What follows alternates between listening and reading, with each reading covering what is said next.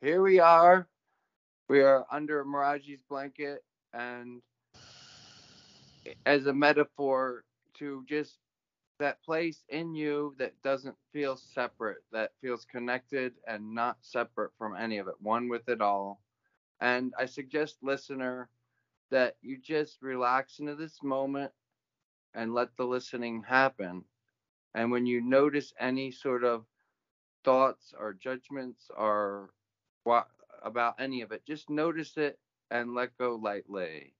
So here we are, and Danny Goldberg for his return to the show for his third show on Under the Blanket.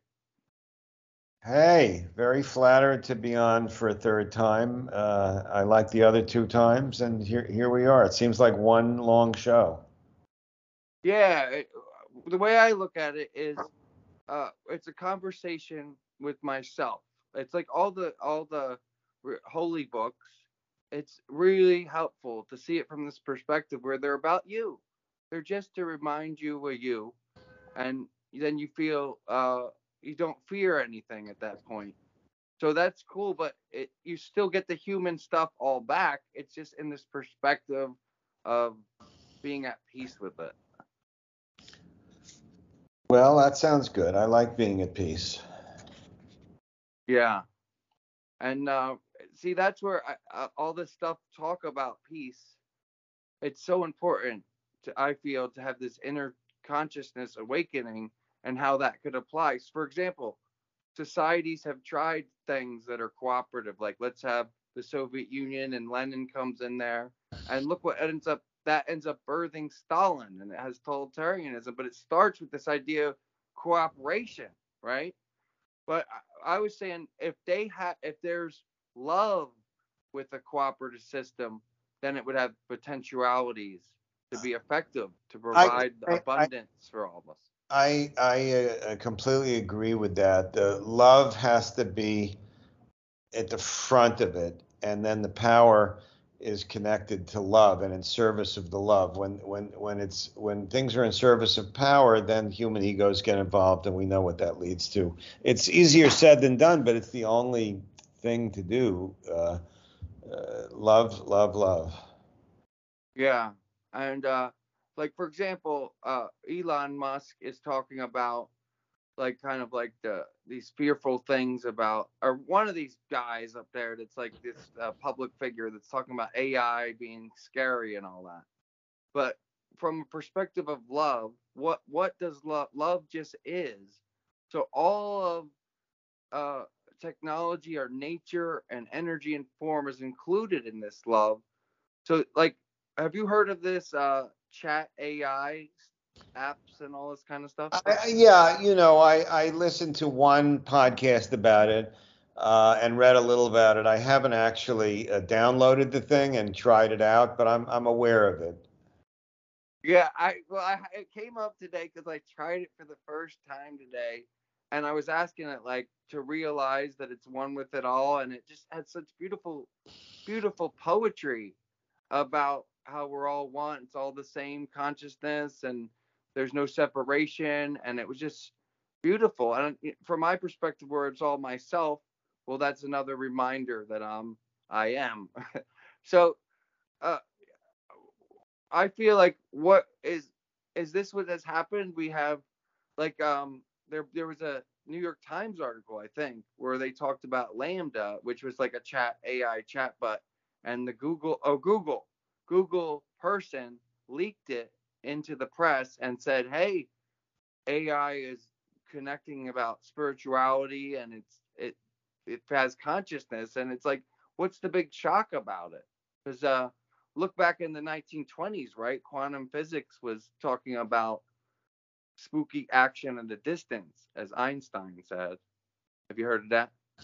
Well, yeah, I mean the problem, if you want to stay on the level of where problems could exist, is that it seems like for the human species, at least in this time, that the ability to create new technology is greater than the ability to become more morally conscious. So the nuclear bomb is exploded and kills people. That's the classic example of, I think there was an idealism, certainly that Einstein had and some of the others, about just trying to search for understanding about the physical universe, but it was then put in service of, war.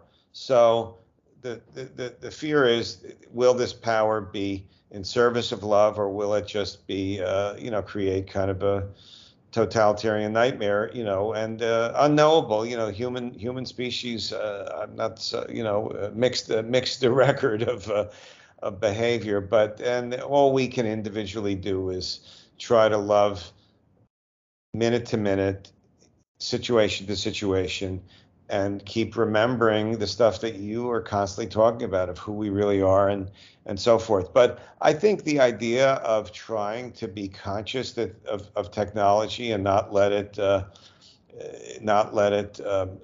subordinate love and morality is a legitimate concern, given what we've seen with nuclear physics, what we've seen with the what's happened with the internet and other things that have often started out with some idealism, but then been co-opted by materialism. Yeah. What it comes down to, I feel, is that if you go down the path of trying to figure it all out, that's when it becomes stressful, and people end up going on all these trips about it, and have these models of how it is.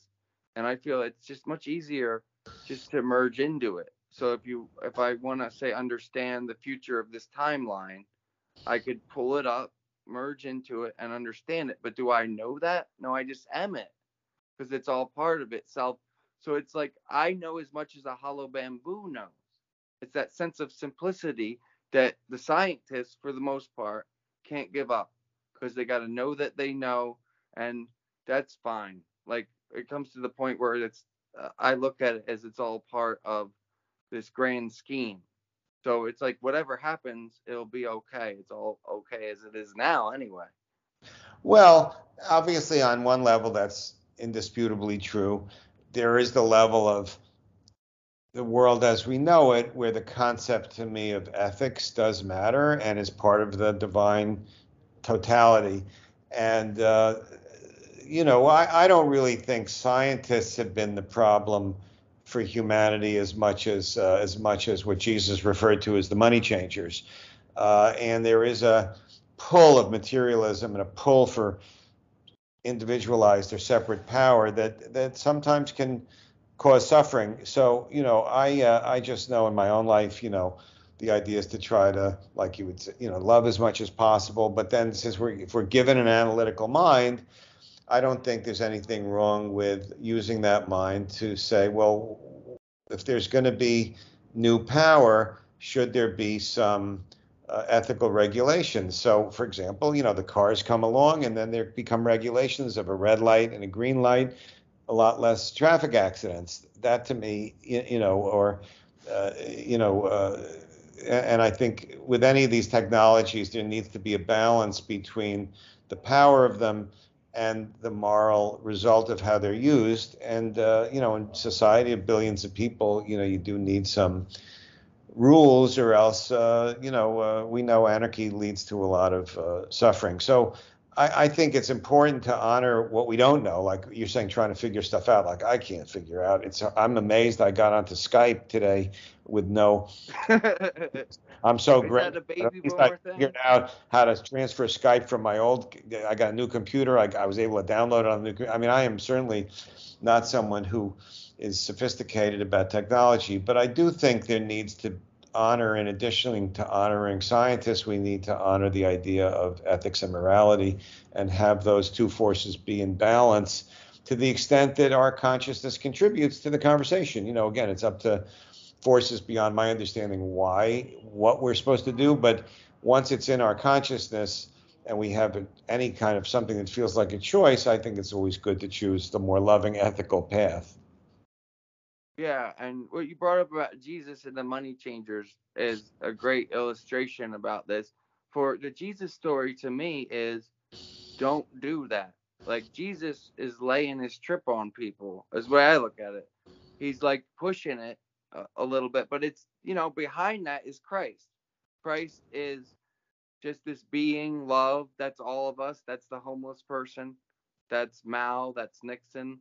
That's the hippie in Haight Ashbury, 1967. That's it's all the same consciousness. But the Jesus trip ends with the crucifixion and the resurrection. So to me, the crucifixion is saying that's the ego.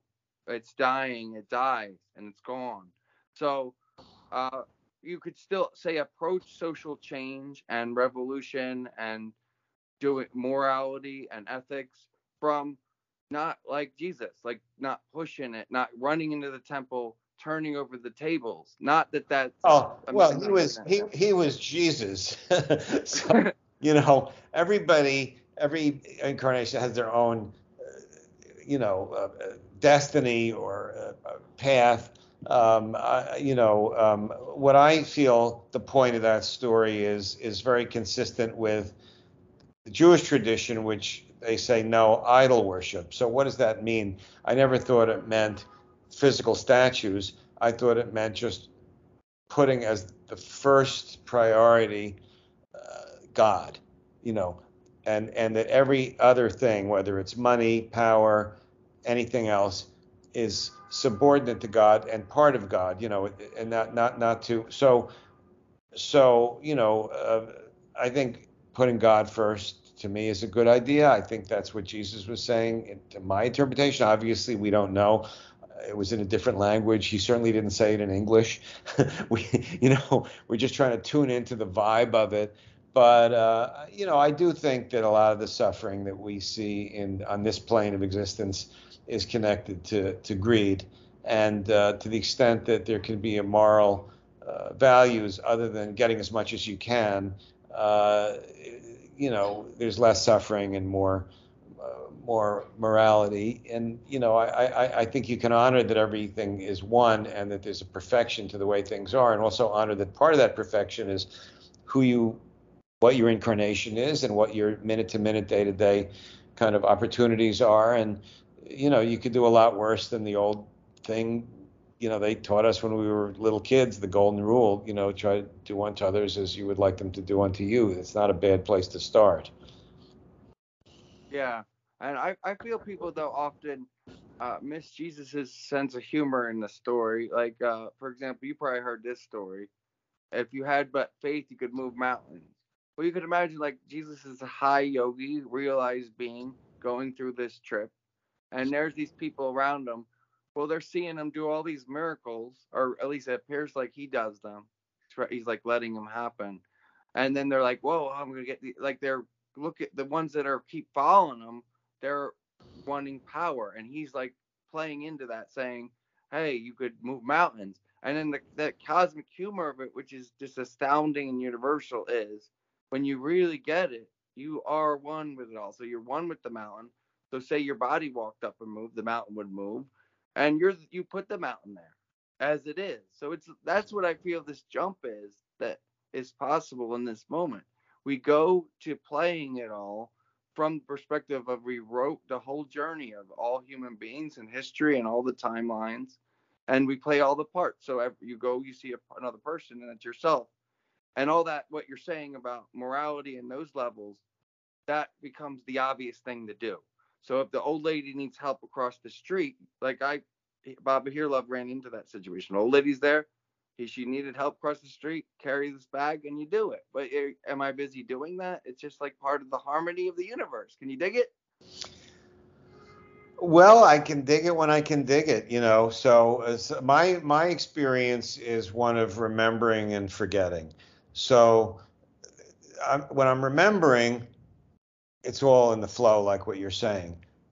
But what I try to do is also create some reminders for myself so that when I forget, I at least have some guidelines, to try to remember again, But it's everybody approaches things differently. I think the most important thing is to stay in the place of love, and when emotions and ego, crop up, which they do in my brain on a regular basis, or I wouldn't say every minute, but certainly every hour, is to try, like we were saying at the beginning, to detach from it, to not over-identify with an emotion or a thought, but to identify with your soul, and to come back to the so-called center of yourself, and then less likely that emotion or feeling will translate into some weird stuff that you regret later. Yeah. You come to the point where there is that stage where you're remembering and forgetting, and then what you understand is you remember, and then you don't. Once you remember to be here now, you're here and now, and that's it. You're, like we were saying, you're at the center. So from our perspective now, having remembered, the remembering has this Leela aspect to it, and your life ends up corresponding with this. Like the storyline of the incarnation syncs up to that Leela sense of it. So you could see that in the world, yeah, there's all this suffering a lot. But you see in your personal day-to-day life, it becomes very humorous. Like it's always like you're looking for your keys and you find they're in your pocket the whole time. Well, I'm already me. I'm Vishnu and all those stories about Oh man, myself. And I can't tell you how many times I've been on the phone, on my cell phone, and I go into a panic because I can't find my phone. there you go. See, that explains It's it like all. that's not a metaphorical example. That's literally something that where my own brain. So I am very grateful for my brain. It's guided me nicely in life, and I'm very appreciative of it. But there are flaws in the thinking process, and trying to learn how to not let those flaws take over is is part of what I'm trying to learn now, and just stay more in the it's one of those things. But it's easy on the mountaintop. It's harder in the valley. So we all have to. Part of why we take this human birth is to walk through the valleys of civilization and whatever our destiny is, and to try to keep the center in the so-called metaphorical marketplace is a little more challenging, but it's also that's what our job is, and to shine light in the darker places, where it's all bright light, it's a little easier, but that's not necessarily what a human birth is about, it's a balance of those two things. Well, it's like what Allen Ginsberg said about the human being. He said it only needed to be done once. Like you could get into this state of flow where we're all here. You're here as well. Where 1967 isn't just back then. That human being, that woman dancing with the reflecting light, those mirrors. I feel I'm able to at least jump in that and feel that, and that's part of this moment as a way to lighten up the heaviness of a lot of stuff in life that I don't deny. We all got zip code shit to take care of and all that kind of stuff, but do we have to be hung up about it? Like 1967 is part of forever, right? And the eternity is now, and that's the balancing. Like for me, like, and I'm sure since there is no others, it's a centering device of that human being as part of this moment of being, and then that's that dance. It's all part of that dance. So if you have to say do pay the electric bill or whatever it is, and you're calling up and there's some mistake on it, well, you're resting in that being, and all that is, like we are saying about flow. It really is. There's nothing to talk about when it comes down to it. Well, then why do you do a podcast, man, if there's nothing to talk about? Because that's why it's that, because Buddha talked for all those years and nothing was said. That's the beauty of this, is that I'm not talking, he's talking, and it's in between it, and we're like, the conversation is just for people listening there. It would help them, for example, quiet their minds, and then they're here with us in this moment of usness, and the words are then playful, like Rumi talked about that paradox, perhaps. He's writing these words and he's like offering into the fire, and each word burns up. So it's not. So are they important? They point to it. I just feel like it's not about taking it so seriously. Well, not getting caught up in the drama of minute to minute, day to day life is a good idea. The drama is Maya, it's illusion, and it's suddenly you're like groping in the darkness of the of the illusion. You've got to observe what's going on. And look, right now there's tremendous suffering going on in different parts of the world. My mind goes right now to Turkey after the earthquake with the freezing temperatures and people dealing with it. But there's so many different pockets of it, and it's forces beyond our ability or in control of all of this sort of thing, cosmically and materially. But you try in your own lane at any given moment to be as loving as possible. That's the gig. Yeah, well, going back to what you were saying about nuclear weapons, right? Like Oppenheimer, when he was involved in the inventing of that, and later he spoke out against it, and he wrote. You probably remember this. He talked about the Bhagavad Gita Yeah. and this line, "I am death, destroyer of worlds." So that could be scary, but if you see that the Gita is about you, then you don't get hung up about it because you're like, okay, the nuclear bomb test photos, the end of Doctor Strangelove, those are my selfies. What do I need to worry about? It's all going to be okay. It's all the same anyway. Well, I'm fascinated by Oppenheimer, and I think there's a new movie coming out about him that I'm really interested in seeing. I don't know how faithful to his soul it'll be, but I forget the name of the director, but it's a big director doing it. The I think it's a delicate balance to me of perception. On the one hand, yeah, it's all perfect because there's a consciousness beyond this human mind that's figured it all out, the same consciousness that created all of it. On the other hand, within the consciousness of an incarnation, I do believe there's such a thing as ethics and right and wrong, and it's better to be loving than not loving, or unselfish instead of selfish, and so forth. And I think that honoring that level of consciousness doesn't mean you're denying the oneness of everything. You're acknowledging the particularity of your incarnation. Absolutely. The consciousness that I am is all inclusive. Yeah. So all So, the morality. Oppenheimer, yeah, I'm very interested in him. I haven't read that much about him as much as I'd like to have, but he's always been a fascinating, haunting figure to me in human history. By a weird coincidence, the high school I went to is Oppenheimer went to. Obviously not at the same time, but so it was always he was always a figure. They were very proud that he had gone there. Anyway, it's just in that instance, I think in terms of the human moral plane, the money people and the power people took control over the scientific purity, and that's the way of this. What do they call it? The Kali Yuga, whatever that means. It's not. It's a lot of weird energy. But I think you got to honor the oneness of everything, the perfection of everything, and also honor your own incarnation and what your destiny is, or what the Hindus would call your dharma, and just try to. Again, to me, the biggest thing are not these big cosmic things. It's just minute to minute. It's when someone bumps into me on the street or is a jerk, not to react in a polarizing way, but to be as loving as possible.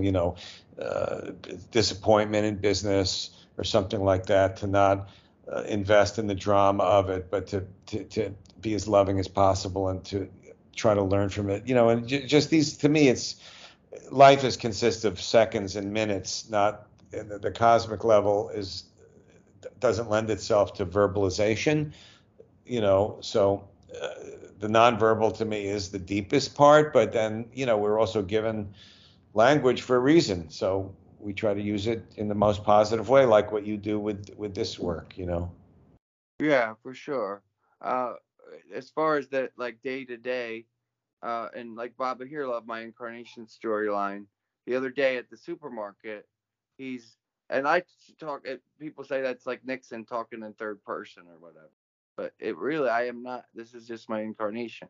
So he's in the store, and this song comes on. I just have to pause. Who told you that was like Nixon? That's such an interesting reference in 2021. I remember Nixon doing that, but who told you that was like? Well, I don't know who told me. Just that's the thing. I'm not talking. It just came out. Like, there's like just going to the flow with the biopics, right? Yeah. Nixon, good biopic. Or you ever see this one with Ashton Kutcher, Steve Jobs, and Yeah, the I saw beginning he that. holds "Be Here Now." I remember at the time liking that movie. There were two Steve Jobs movies. I liked both of them, but I liked the Ashton Kutcher one, but I don't remember it that well. I just remember liking it. Yeah. It's I feel it shows that he reads "Be Here Now" and he kind of is influenced by the counterculture and psychedelic experiences, and then kind of takes it in a different direction. But it's funny, it comes full circle. The movie doesn't talk about this part, but when he passed on, dropped his body, he said, "Oh wow, oh wow, oh wow," and apparently he was had "Be Here Now," autobiography of a yogi, and that sort of thing. So even though he went away from it, you can't go away from it. You read "Be Here Now" or whatever it is, psychedelic or meet a guru or meditation, whatever it is, you can't escape it. Like, where could you go? You're here. This is it. That's indisputable. You got my vote. There's nowhere to go. We're here. Yeah, and go back to the supermarket. Like the Pointer Sisters came on, and I don't know if you heard this song, but I'm so excited, right? Yeah, And yeah. I know that song. yeah, so sometimes I recommend for the listeners, if possible, anybody could do this potentially. So maybe not anybody, but anyway, this song comes on and it just the groove takes over, and this is a way to be a service, like we were talking about service with the podcast.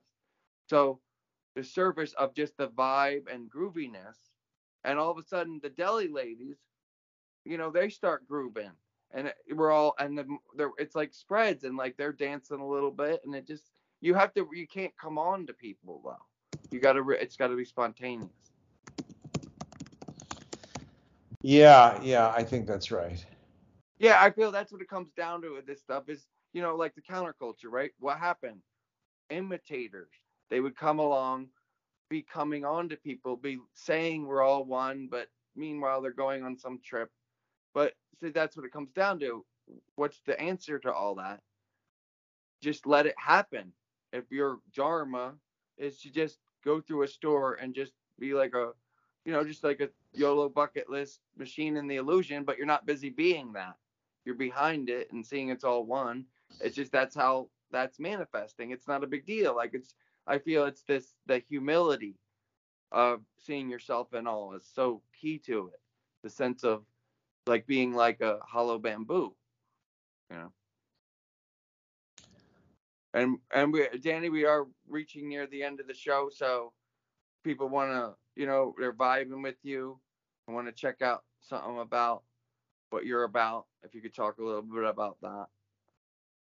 Oh, gee, I guess I've written 5 books. The one that I know where I got to know you so well is In Search of the Lost Chord, 1967, and the Hippie Idea, which was just sort of my attempt at doing a history of that year that I graduated from high school through the prism of the countercultures, plural, which included the anti-war movement, the psychedelic movement, Eastern spirituality, and music, and the civil rights movement, all of which were kind of bombarding my consciousness when I was a teenager, and many of which still play roles in the way I think about things now. I also, in my past worked with Nirvana as one of their managers, wrote a book about Kurt Cobain, and I'm a left winger politically, and I published a book last, about the relationship between the entertainment business and Donald Trump. I also still have a little management company, and I manage some artists that I really love, including Steve Earle and the Waterboys. If you haven't checked out the Waterboys, you might really like them. This guy Mike Scott is a true mystic himself.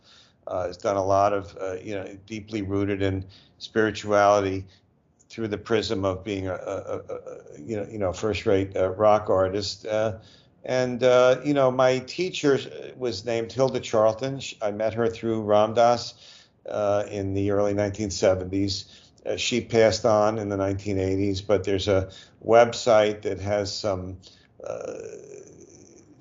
pictures of her and information about her and links to some recordings of her lectures, HildaCharlton.com. If anyone's soul hears that name and is interested, that's a way of connecting with her. And then, of course, Ram Dass, the great teacher of spirituality to the West in our lifetime. Be here. I forget. There's different. You Google Ram Dass, it'll take you to the websites with his stuff, and they do such a wonderful job of putting up his lectures and things on YouTube in particular. There's a lot of rich material of his thoughts about the kind of things we're talking about today. So that's kind of what comes into my mind to blurt out at this moment, and to thank you for periodically including me in this conversation. It's a very special thing to be part of. You are welcome, and thank you for doing the show again. All right, we good? Well, yeah, I'll close it out. So this has been Under the Blanket with your host, Baba Here Love, Danny Goldberg. I'm nobody special. I'm all of it. It's all one. Be here now. Rama, Rama, Rama. Love, love, love.